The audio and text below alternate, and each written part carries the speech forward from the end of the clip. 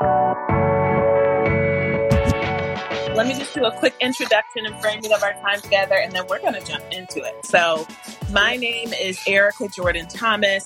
I am a former teacher, former instructional coach, former assistant principal, and just completed my doctorate in education leadership at Harvard Graduate School of Education. And I launched my consulting business 3 years ago. And so, a little over 3 years ago, October 2017, started my consulting business to support and coach, develop school leaders and support districts in their equity work. And about a year and a couple of months, I started the second arm of my business, which supports educators in helping them expand their impact and go after their freedom through launching a consulting business. And so I'm excited for us to have these conversations this week, all around educators sharing their story of how they launched their consulting business. And y'all, part of the reason why I'm so passionate about this is because of the freedom that I think I knew existed, but felt so liberating, the moment I myself experienced. I knew people could travel. I knew people could say no. I knew people could have an unexpected expense and feel ease and not feel stressed.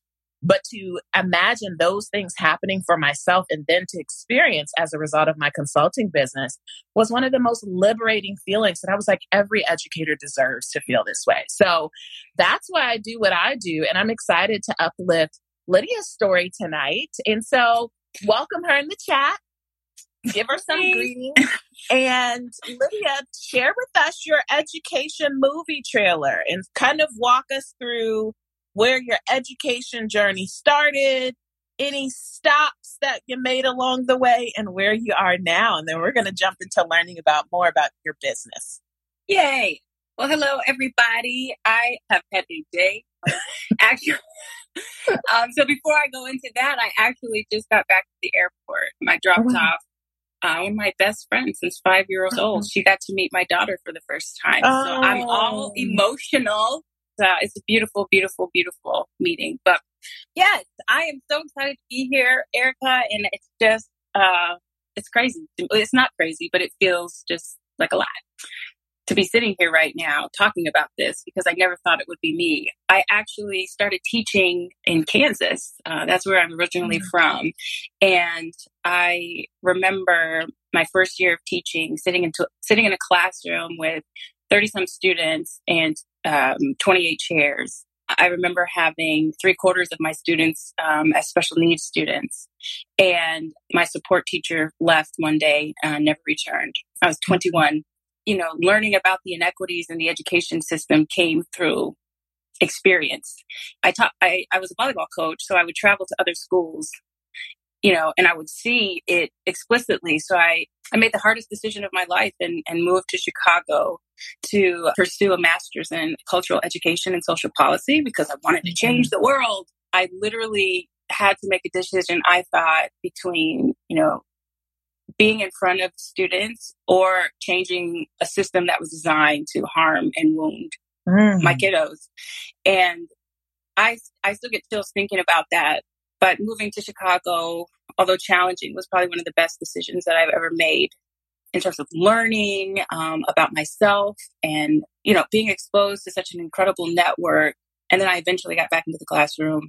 I was a counselor. I was a director of post-secondary for a small charter school in Chicago. I was an English teacher. I was a social studies teacher. I was a coach. I was a coach who coached teachers.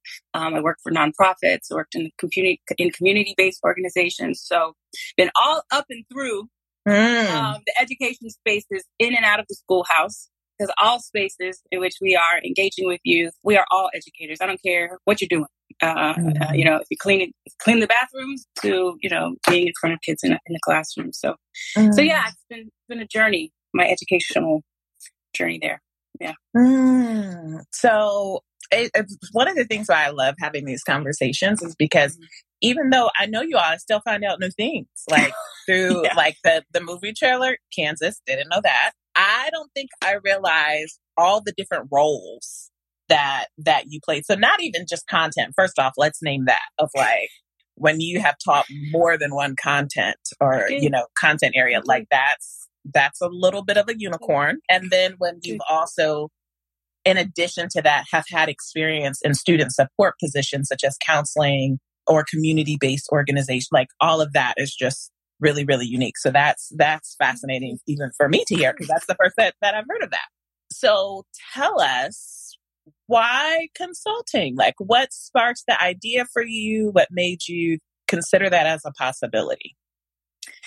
I know that my journey to consulting, even being an entrepreneur, it's not something that I ever would have said, Lydia, this is something that you're going to do. Like, this fits your MO. I feel like this is a spiritual journey in that it was meant to be, and it was through collective spaces where I was doing the work that it just like, this is what was supposed to happen. Mm-hmm. And I guess in moments that I needed to be, I was obedient. And there were probably many that I wasn't. So I'm in a place of gratitude. But I feel like I experienced oppression and racism before I had the language to articulate those things. And all through my professional career as an educator, I felt like it was highlighted in those spaces. I think a lot of times nowadays you could argue that stuff is so ingrained. It's not explicit, in terms of racism and all of that stuff. Well, like I said before, like experiencing the school that I taught at compared to other schools, the neighborhoods that I taught in compared to others, the neighborhoods I grew up in and experienced, it was very explicit. And as a teacher, coming into spaces, I guess it was innately, I don't know, because I didn't get it in my school of education, to be honest with you, valuing lived experience, valuing people, valuing equity. I felt like I've always had like a human-centered lens and an equity-centered lens, very much connected to my own roots and like who I am and my experience growing up. But I started working, after I left the classroom, I started working in nonprofits in those spaces. And I found myself doing anti-racism work, equity work, and not getting paid for it in those spaces.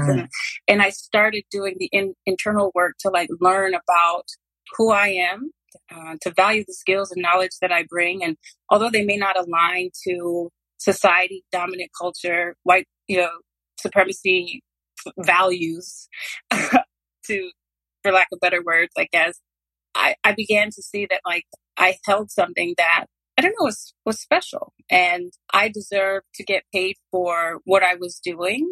And I guess I finally just bet on me.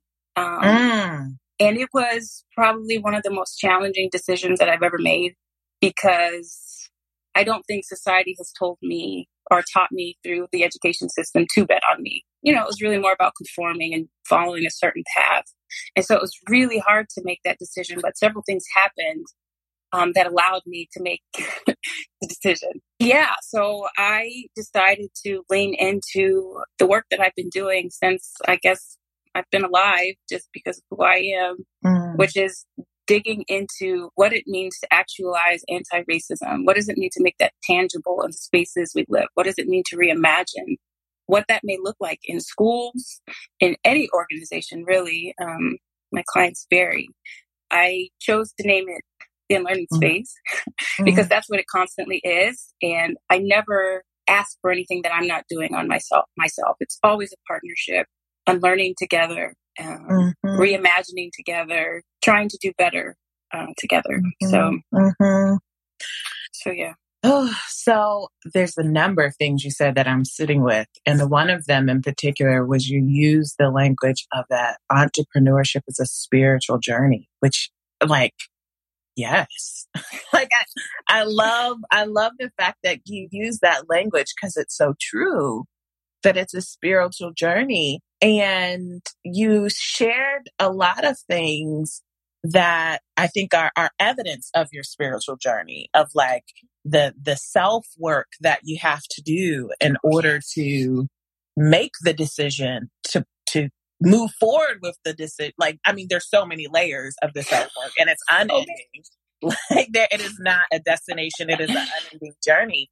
Yeah. And so I want to pull back a couple of those because you said a couple of things. You said, bet on me, which that's like a piece of the spiritual journey. You said, I realized that I wasn't getting paid my worth or my value, which is another part of this spiritual journey of recognizing your value. Because, we as educators, to your point, so I feel like there's, for us who our identities have historically been oppressed in this country, and we happen to be educators, this country will suppress our value, and then education suppresses the value of educators. Yep. Like we are undervalued in so many different ways. There are so many of these external forces that tell us we should be okay being underpaid. And it sounds like a part of your spiritual work, which is, I think, for any entrepreneur, is realizing your value and your worth. It sounds like that was a part of your journey too. So if you could, whatever feels meaningful, whatever comes to mind, if you could just talk through like a pivot point or a moment that you experienced in that spiritual journey, whether it was within one of those kind of intrapersonal work or something else. But like, I'm curious of like, what did the moment feel like, what it looked like that like made the light bulb go off of like, my thinking is shifting. I'm actually thinking differently about this. Yes. Such a big and important question. I was laid off and I was working this summer actually for an organization, a small nonprofit. I think I can say where I was working this summer. It is totally up to you. Yeah. Your choice. I don't think she would mind. I was working for MHA Labs and I was doing some special projects. I was creating toolkits, anti-racist and equity-centered toolkits for youth practitioners, throughout the city of Chicago. It was a grant-funded free tool that I was creating. And I was absolutely in love with what I was doing. And I kept thinking to myself, why am I applying to places? I'm trying to be careful, Erica. Yeah. Why am I applying to places that I may have experienced before that, because of the way that they were built, made it hard for me to show up fully and wholly. I don't know if it's a word. Maybe it's a word, but wrong context. Well, it's a word tonight. It's a word tonight. to show up, to lean into my strengths, to lean into what I love to do. And I really had to do some deep introspective work. And I had just had my daughter, Olivia, and girl, you don't make me cry tonight, honey. Oh, but I had experienced sometimes that you have to get real to a low place to have clarity. And I was thinking about Olivia and the mother that I wanted to be, and I didn't want to make the sacrifice. I didn't want to sacrifice Lydia because of some professional decisions. I wanted to show up to be the mom I wanted to be. And I've transitioned from like, I wanted to do all of these things to be the mom for Olivia to actually, I want to do all these things because I deserve it as well. And I know that my liberation is bound. Her liberation is bound in mine and mine in hers. And so to me, earlier on you said liberation, and I was just like, yes, that's what this is about.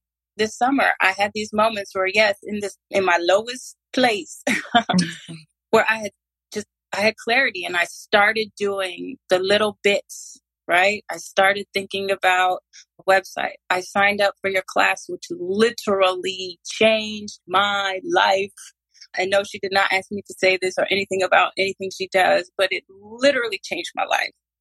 Doing the internal work to think about my relationship with money, my relationship with self-worth, all of these things that I wasn't expecting in this class really was a pivot point. It literally changed the trajectory of where I potentially could be right now. And the goal is liberation. And I'll be honest with you. Right now, I feel like I'm kind of in a storming place. I'm learning about like setting boundaries. And although I am an entrepreneur and I decided to take this journey, I could easily work 80 hours a day. Right. You know what I'm saying? So yeah, I'm figuring it out. And I know as I was crying on the car ride back here from dropping my friend off at the airport that yeah, like this is what you asked for. This is part of the spiritual journey. Like, why are you overwhelmed? Because you have clients and people who want to work with you and partner with you. That's what this is about. So I'm learning and unlearning as I go. And it seems like constant spaces of learning and unlearning. But that pivot point was really, this summer when it was just like, who do you want to be and how do you want to show up and who do you deserve to be? Yeah.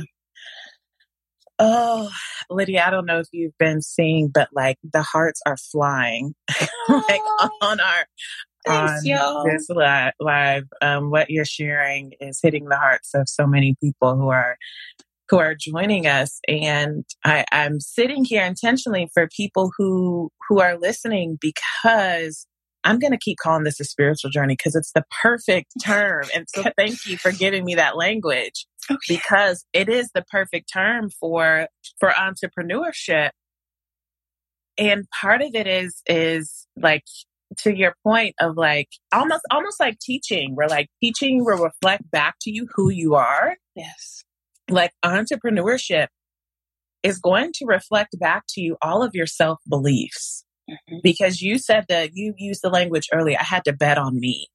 And so like, you're going to have countless moments where the answer to what you will do will come down to if you believe you can do it or not, if you believe you're capable, if you believe you're worthy. I just appreciate you sharing your story so much. And two quick examples that came up for me while you were sharing, because I think part of this, I want to make sure that folks who are listening are hearing as many examples as possible, because for me, I couldn't see all of this until I took the healthy risk and just started to do it. And I did it scared. I did it without a playbook. I did it like without a website. You just got to do it scared. So what's different about your journey versus mine is I still had a job when I did it. And hearing your journey and your story of the way you're betting on yourself and you went in full time, just naming that nuance that I don't want to overlook because that's so important and valuable in your story. Two quick moments. The first is my very first contract was through actually my boss who was consulting at the time. I was like, hey, I know you're consulting. If you get to capacity and you need help, let me know. Happy to. And that's how I got my first contract literally within 2 weeks. And I remember them reaching out, and this was a tiny, tiny school district, like a school district where the superintendent also does Title I, like they might be driving a bus too. And I remember they wanted a full day of PD, and I had no clue like how to even set my pricing. And I reached out to, my network to kind of help me figure out my pricing. And I recall, so that very first invoice was $1,600 for 1 day of PD. And my prices are super different now. My prices are a lot higher. But at that time, 3 years ago, I was a principal and $1,600 for 1 day of PD in my full-time role, that takes me about a week to make. So that was moment number one. And then moment number two happened for me. Actually, there's tons of moments, but the second moment I'll share in this conversation happened for me this past year. During the last year of my doctoral program, I had to complete a residency and work for an organization. And I had this moment we were doing some equity work. I shared my equity thoughts. And I got feedback that the leadership team perceived my thoughts to be a lecture. And so I was like, oh, that's interesting. And so as soon as they said the word, it's like when someone calls you as a Black woman aggressive or intimidating, I'm like, that's in the same bucket. That's a microaggression. But we're going to talk about it and we're going to unpack that. Yeah, let's talk about that. In the moment, it felt different because I've had that experience before where someone in a position of power has delivered a microaggression. Yes. And in that moment, it felt different because I knew that I didn't need them. Like financially, I didn't need them. And so like, to your point of like, I think part of a lot of what we've been socialized is we've been socialized to work in dysfunctional environments, racist environments, oppressive environments, and we've been socialized to put up with it because we can't go without a paycheck or I need my paycheck. Yep. And so I just named that as an example of when I had that moment. It felt so freeing of like, I actually don't need you at all. I don't need you financially. Nope. So the way I can maneuver in this situation, I feel so empowered to speak my truth because I'm not worried about going without this paycheck. That's not what's at the top of my mind because I'm good. Yes. I am going to speak my truth. I'm going to say, you know what I'm thinking right now as a Black woman hearing that you just gave me feedback that it's a lecture. I am thinking right now, to what extent is my identity playing a role in how you perceived my story? But I felt so free in being able to do that because I was operating from a place of abundance and not scarcity of just like, oh, I need this paycheck or I have to survive because I need the money. So I just named that as another part of what I indirectly heard in your story. And that's another example for people listening because I don't want us to, I operated from this place from so long of like, that's the only option. Yep. Yes. Like you have to put up with it. Oh yeah. And it's like, I have to get through this and push through and suppress my own feelings and who I am to survive. So I just share that for folks who are listening because thank you. Part of Sable, who's another alum who we did a previous conversation with. And so if you all are connected with my podcast, go and listen to her conversation. It's super powerful. And she said something for me that I will never forget. She said, essentially the key point is everyone sees entrepreneurship as so risky when we're living in an oppressive and racist society, the safest place for me to be as a Black woman is in my own business. Like that's actually safe for me. That's good. Yeah. So people are sharing some thoughts and reactions and we see all of your comments in the chat. If you all have questions as we go throughout our conversation, please feel free to share and ask those. So Lydia, you started to kind of tell us about your business. So let's learn more about the beautiful business that you have created and you're still growing. Tell us what problem you're solving in your business. Absolutely. So it's a big problem. The learning space. I'm sorry, it keeps like fading out. The learning space was created to really solve the problem of within organizations, but white supremacy and racism. When I was thinking about the unlearning space, I was thinking about, to most people, those terms seem so abstract. It's almost like because of white supremacy, our minds aren't allowed to really think about or like reimagine what spaces would actually look like if racism wasn't a thing, if that false hierarchy, that false power construct wasn't created, to put people in buckets. And it has been so wounding and so harming in my own lived experience. And as a marginalized and oppressed person, like I said earlier, not really having the language to explain.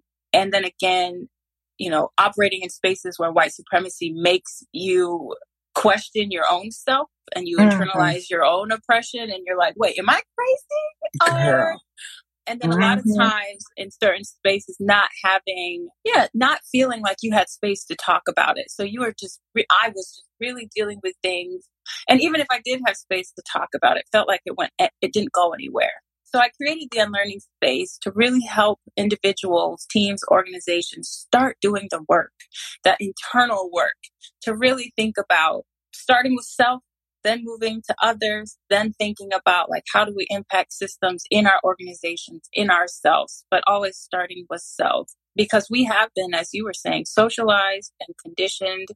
It doesn't matter if you're of the majority, you're a white person, or if you are BIPOC or, an oppressed identity, you have been conditioned and socialized to believe certain things about yourself and others. We all have privilege. We all have bias. And so really understanding, because what I'm finding is that, and I was just talking about this, a lot of people don't necessarily in their profession or in their families or in their lives have or create space to do that internal work. So we go through life, swimming through those conditions, swimming through that conditioned, water and air that we're breathing, so supporting people and organizations to do that work.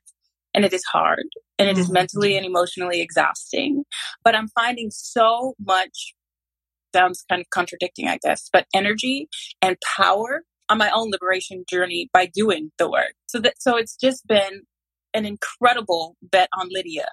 Being able to create tools and to not feel boxed in by like, this is your role. This is what you do. This is all that you do. But really being able, I've found that I'm much more creative. I'm much more like, excited to design and to create tools and products. And oh my gosh, it's just been a beautiful role. But the 3 services that we offer, and I do say we because this is a very collective work. This is not just Lydia, right? And I am a part of the collective. Shout out to the Praxis Alliance, 2 other organizations. We do a lot of stuff together, which is how I think the work should be done. They hold me accountable, and I hope them accountable. I love you guys. But yeah, so what was I just saying? Yeah, so our 3 services is really helping support transformational work. So if you're an organization who I want to become more anti-racist, I want to be on that journey, then I help support that. And it's really through a participatory method where I have to find context and understand the people and what's going on. And so I'm really a part of the organization. And although I'm external, I think one of my strengths is building relationships and getting in there and just doing it, being vulnerable and transparent and learning. Also doing curriculum revision and really helping to decolonize a lot of our text, whether it's a curriculum or it's resources or a website, helping people rethink. And like I said, I guess decolonize that literature and that, using a different lens. And then, just coaching and consulting. If there's tons of questions, making the abstract tangible, making it concrete. I do a lot of coaching and consulting as well. So those are 3 main services, and they look different with each partnership. Someone just put in the chat, new affirmation, bet on me. Which I love that so much. And it sparked a thought for me is that as educators, we've unconsciously bet on ourselves in so many ways. Yeah. Like we have, and I think this is a part of the spiritual work you have to do as an entrepreneur, is making all the parallels between what you've already done that actually, when you do it in your business, it's not new. It's just a new context. You're actually translating. You're not necessarily like starting from scratch. And so like, I just think of this example of if you have taught a child how to read, okay, you can build a business. Come on. Like, absolutely. If you have taught a child how to read, I'm telling, like building a business, like you'll be able to do. You will be able to do.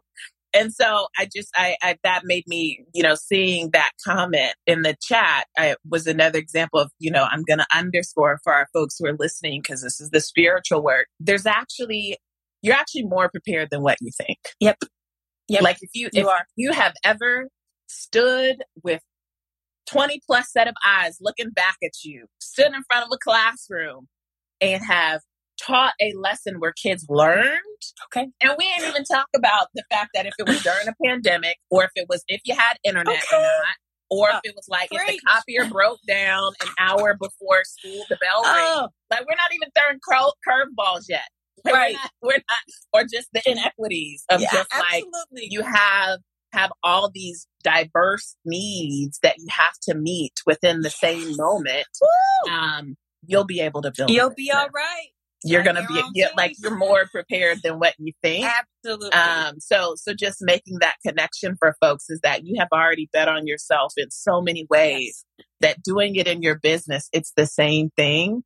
You're believing in the moment that you can show up, and now you're just showing up on behalf of yourself and your clients. But like, this is about the choice you have and what you want to be true in your business. So you shared the problem you're solving. You shared some of your services. Was that crystal clear for you, like when you first started? I know the answer to this, but go ahead. I know the answer. Absolutely not. Oh my goodness. I did not have a crystal clear problem. Nothing was crystal clear. Okay. Nothing was crystal clear. And that's probably why I use this word spiritual, because it just really, the little bits came together, and they're still coming together, mind you. It's a journey. But no, I did not.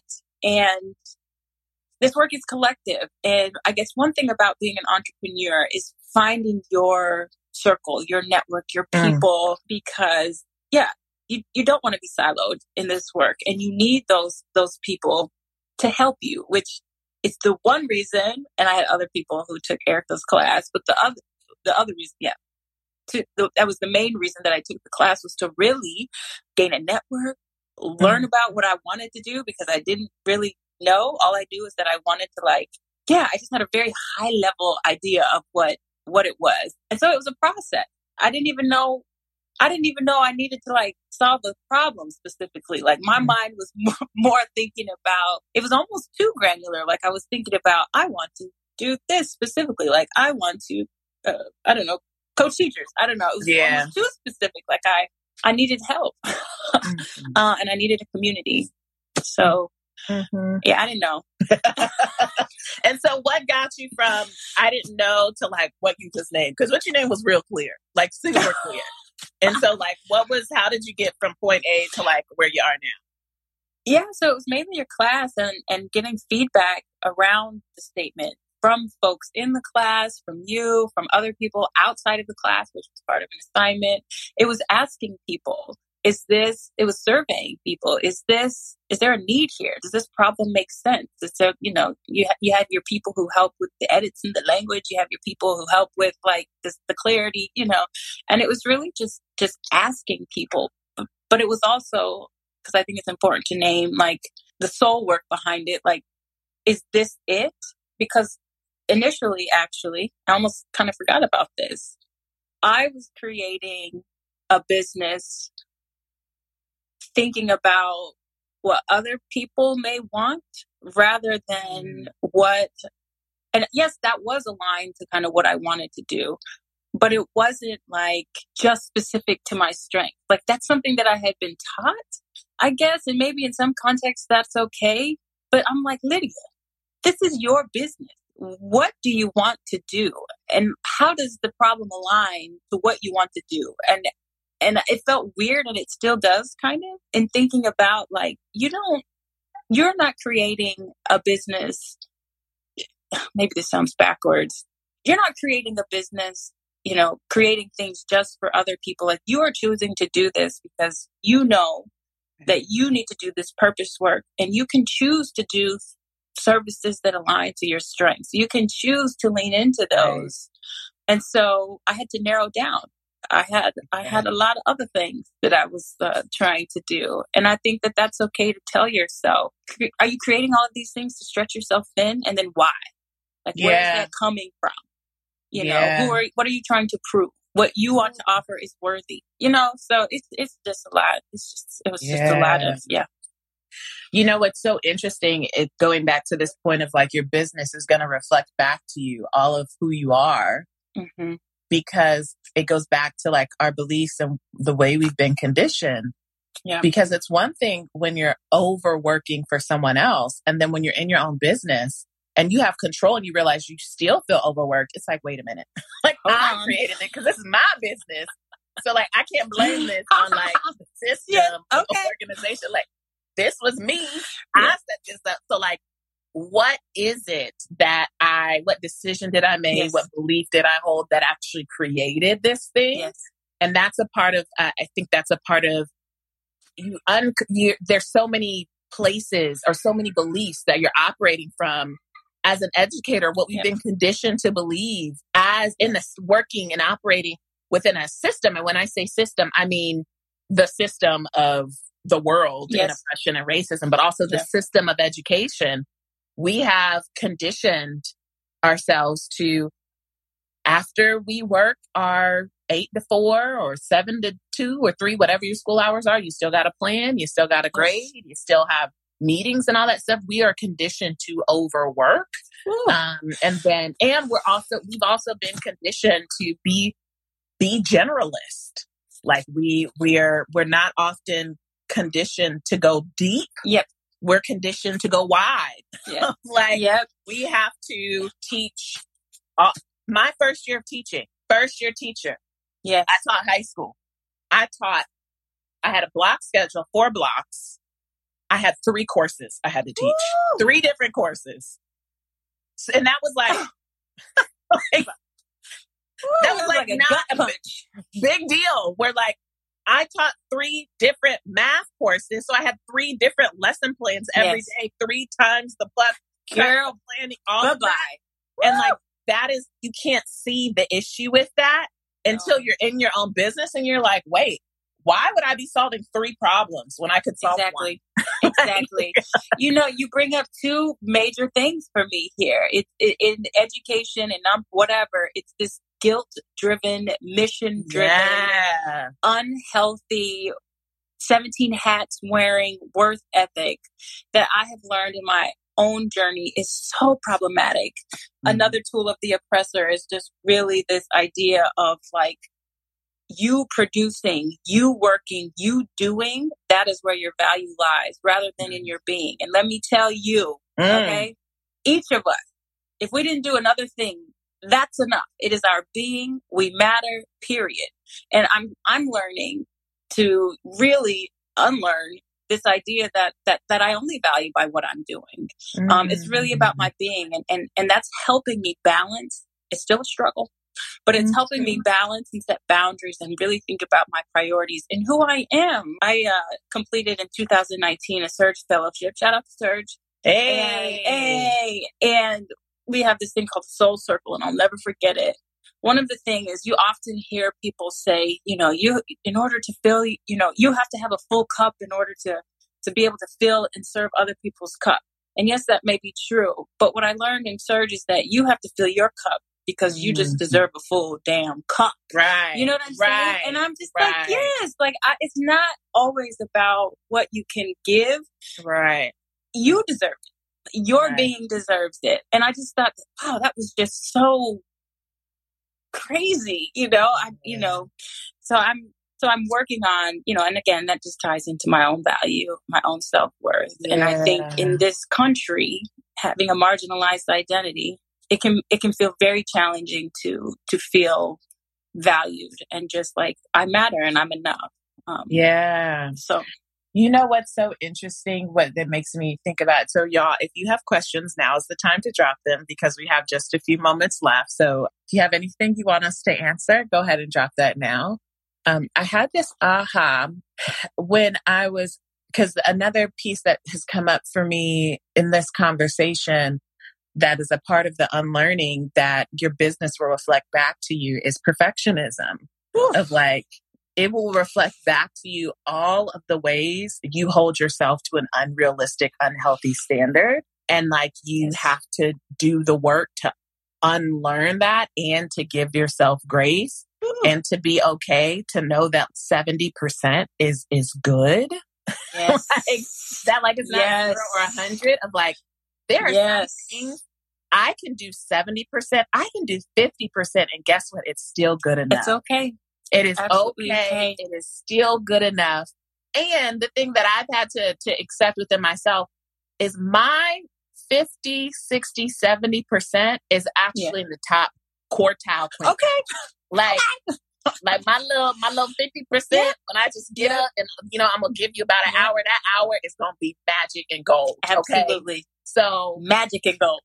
So part of that comes up for me is realizing, and so much of my entrepreneurial journey has shown this for me, because my friend Kalila, she had put me on to Bell's Hook's Sisters of the Yam, which is like, oh my God.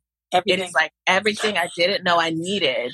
Yeah. And there is a particular portion of that book, because it's all about self-recovery for Black women.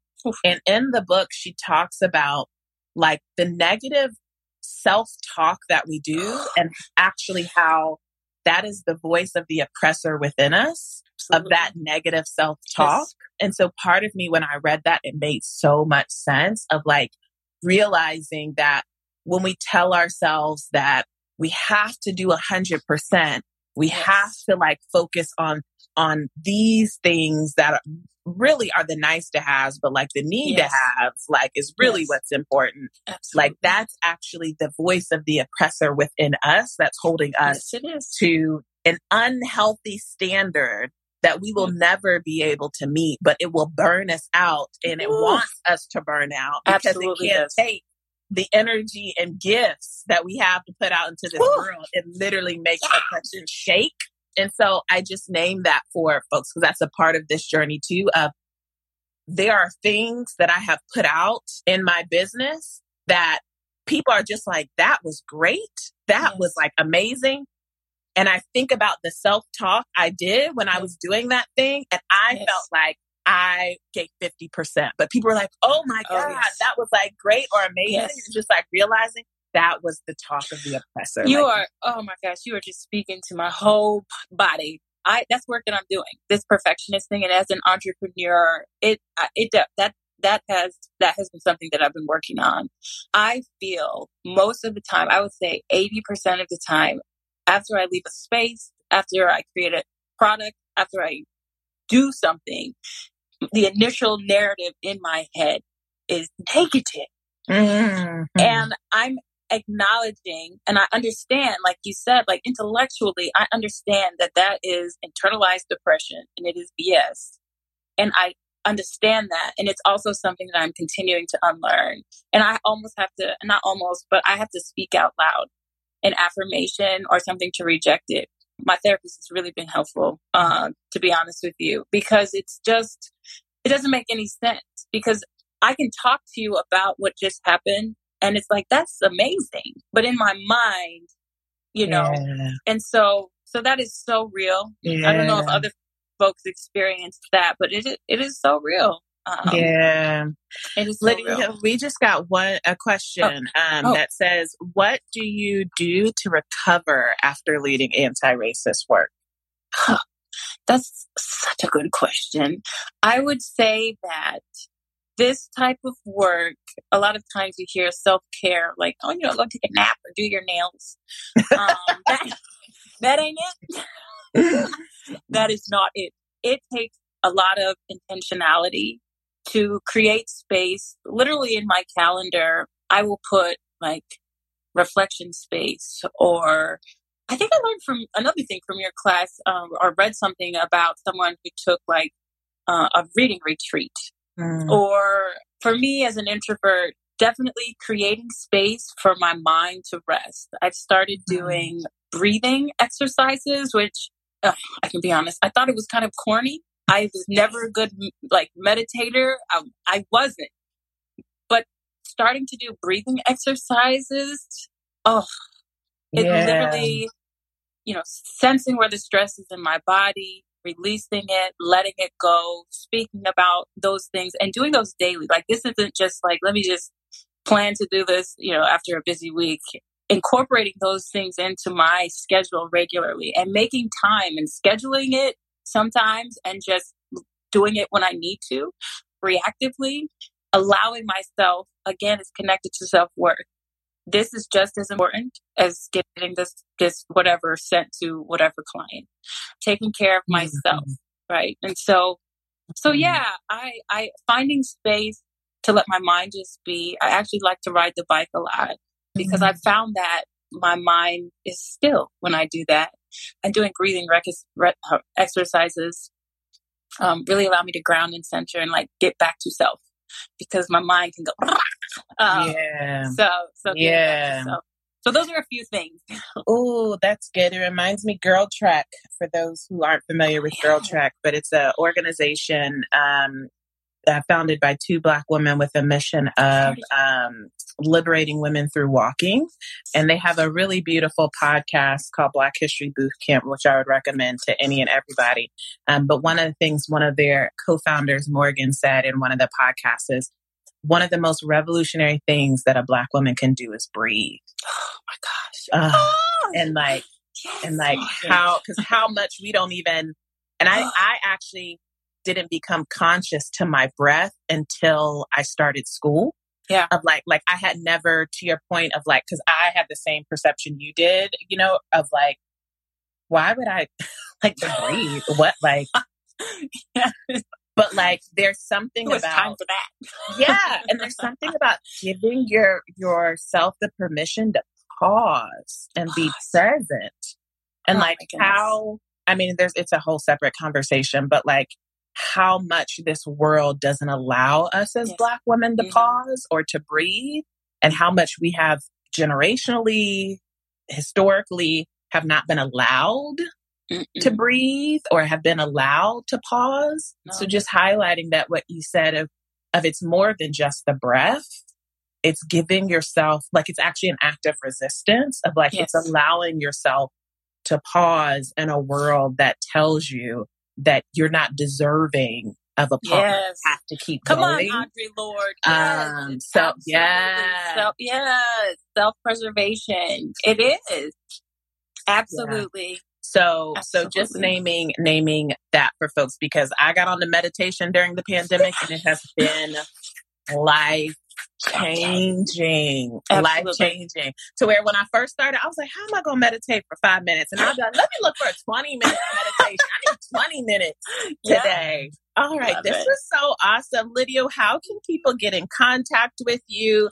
Anything coming up in your business that you want folks to know about, or who should reach out to you?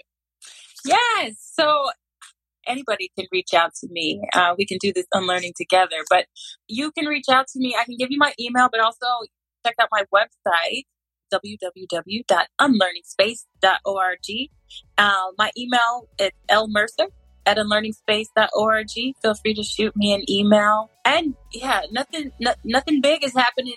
Just chucking along with the regular and magical and golden work that I am so blessed to be able to do. So yes, reach out. This was great, Erica. I really, really appreciate you for so many reasons. But yeah, we're on this journey together. Lydia, thank you. Thank you. You know, I am forever in your corner, like feet planted in the cement. Can't nobody move me. I'm forever in your corner. I want you to win because when you win, we win. Our community wins, and I'm just so grateful for you. So, sending you all of my love, and thank you again for your time. Thank you so much. All right, y'all. Be safe. Bye, everybody.